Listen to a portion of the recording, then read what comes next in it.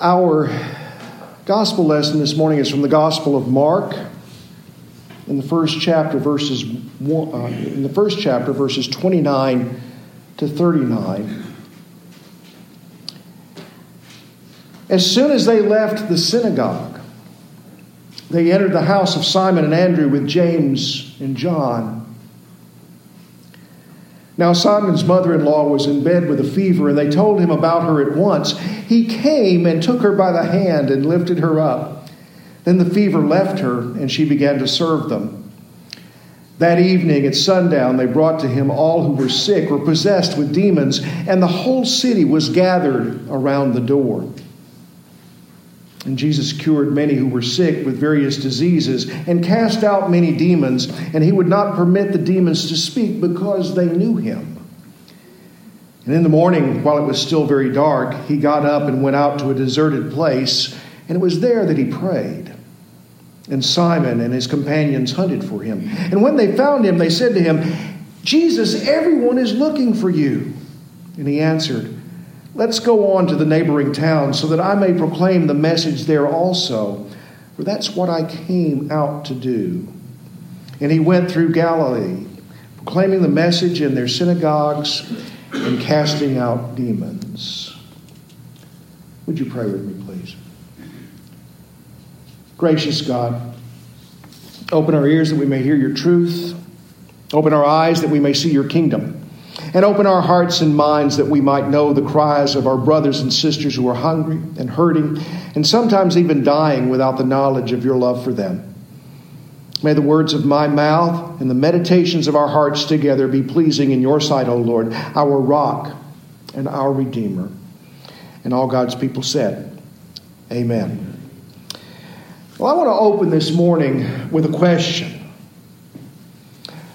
What exactly do you think is meant in our Old Testament lesson from Isaiah this morning in chapter 40, verse 31? But those who wait for the Lord. What do you think? How can we wait for the Lord? Or maybe better yet, aren't we always waiting for the Lord? It's our condition of life, really. Everything we do involves waiting for the Lord. We pray, and then we wait. We work, and then we wait. We get on with our lives, yet all the while we're waiting to see what will happen. We're waiting to see what the Lord will do.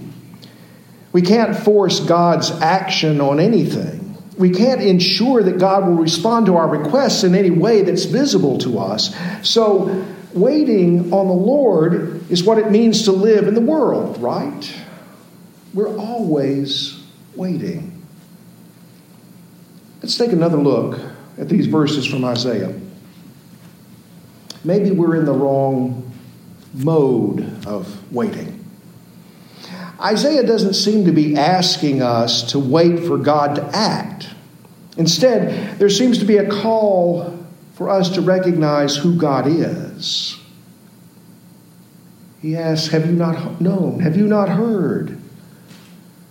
Isaiah is asking us to go back to our fundamental understanding of the nature of God, the presence of God, the reality of God. He goes back to the beginning. He looks at the ground beneath our feet, and God is a part of all of it. God is the source of all of it. He is the source of each of you. Isaiah is not waiting for Godot, like the characters in Samuel Beckett's somewhat nihilistic play. We aren't invited to become Vladimir and Estragon, waiting in vain for the mysterious Godot to arrive and give meaning to their shabby existence. Now, in the play, of course, if you're familiar with it, Godot never comes and proves that waiting is useless and that we shouldn't give up and rely on our own resources rather than waiting for something from the outside to come and rescue us. Many of those outside the faith issue a similar indictment against the people of God, saying that we're waiting for something that will never come. But Isaiah isn't using wait in this way. Rather, the prophet is asking us to pay attention to what already is.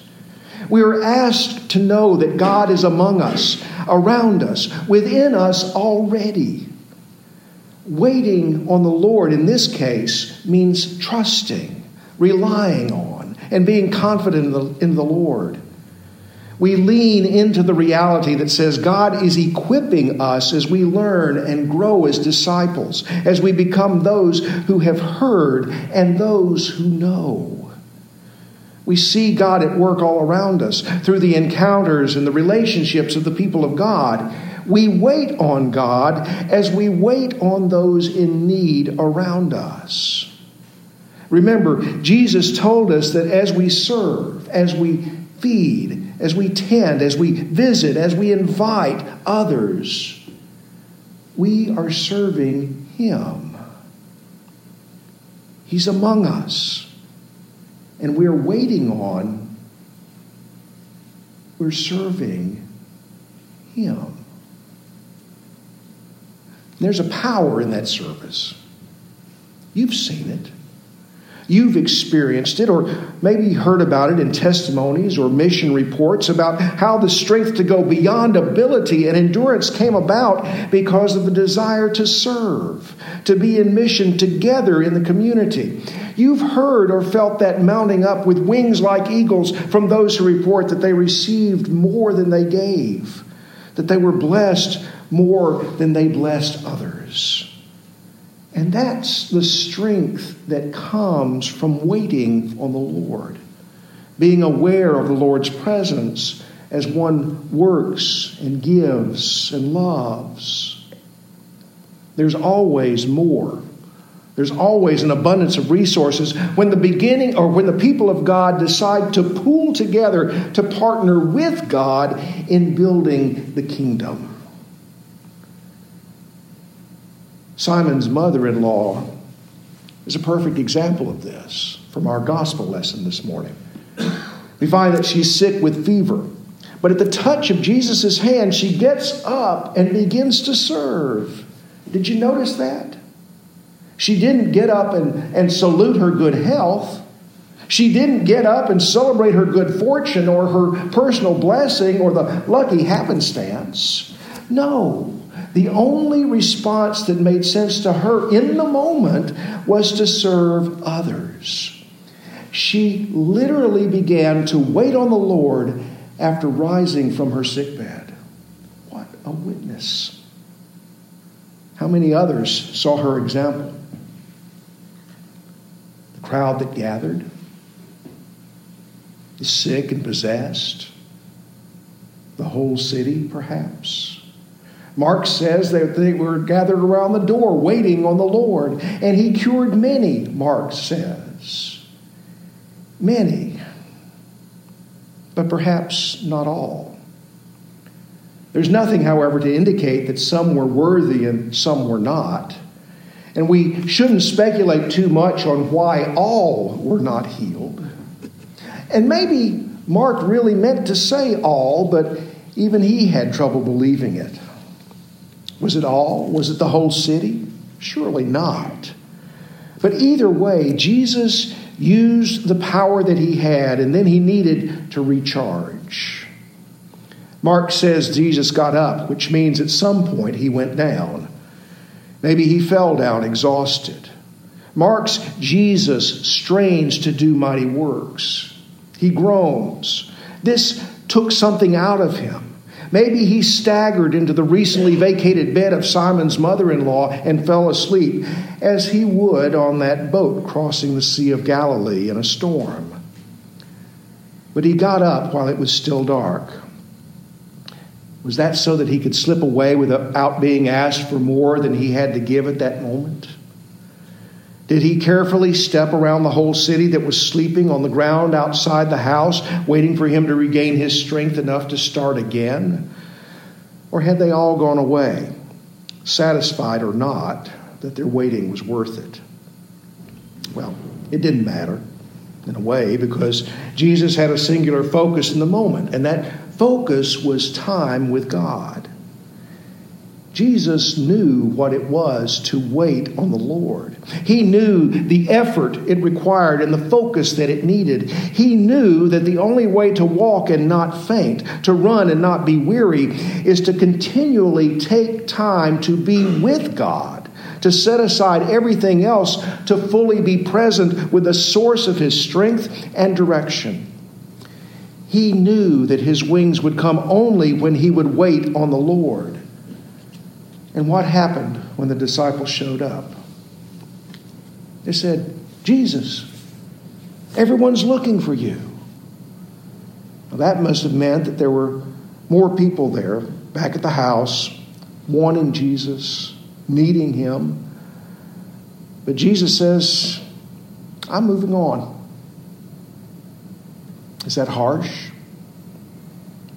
Well, I'll bet the ones who were back at the house thought so. But notice that the focus on mission that Jesus expresses to his disciples, "so that I may proclaim the message there also, for that is what I came to do." That's what I came to do. The healing is extra. It's a sign or a pointer to the essence of the message that Jesus came to deliver. The message was what he said, but also what and who he was. And Jesus needed to be moving on so that more would hear and know and be able to find their place in God's kingdom, which was breaking out around them. Now, we might argue that since he had already spoken to those around Simon's mother-in-law's house, that they had what they needed. They could work to resolve the outstanding issues of the human community together, just like we, while we are waiting on the Lord, are also called to be part of the healing of the community and becoming the people of God by making disciples of Jesus Christ for the transformation of the world. However, it's not our responsibility to make excuses for what might seem like questionable behavior on Jesus' part. It is what it is. A part of waiting on the Lord means not getting caught up in what we can't understand or explain. Instead, we trust that he did what he was called to do, just as we must do what we are called to do. These are wings that we fly with as the people of God we are becoming. The wings of call, the wings of service, the wings of love that brings us into the kingdom we seek to embrace and promote. So let's walk and not be weary. Let's run and not faint as we seek to represent the God upon whom we wait. In the name of the Father, the Son, and the Holy Spirit. Amen. Thank you for listening to our podcast.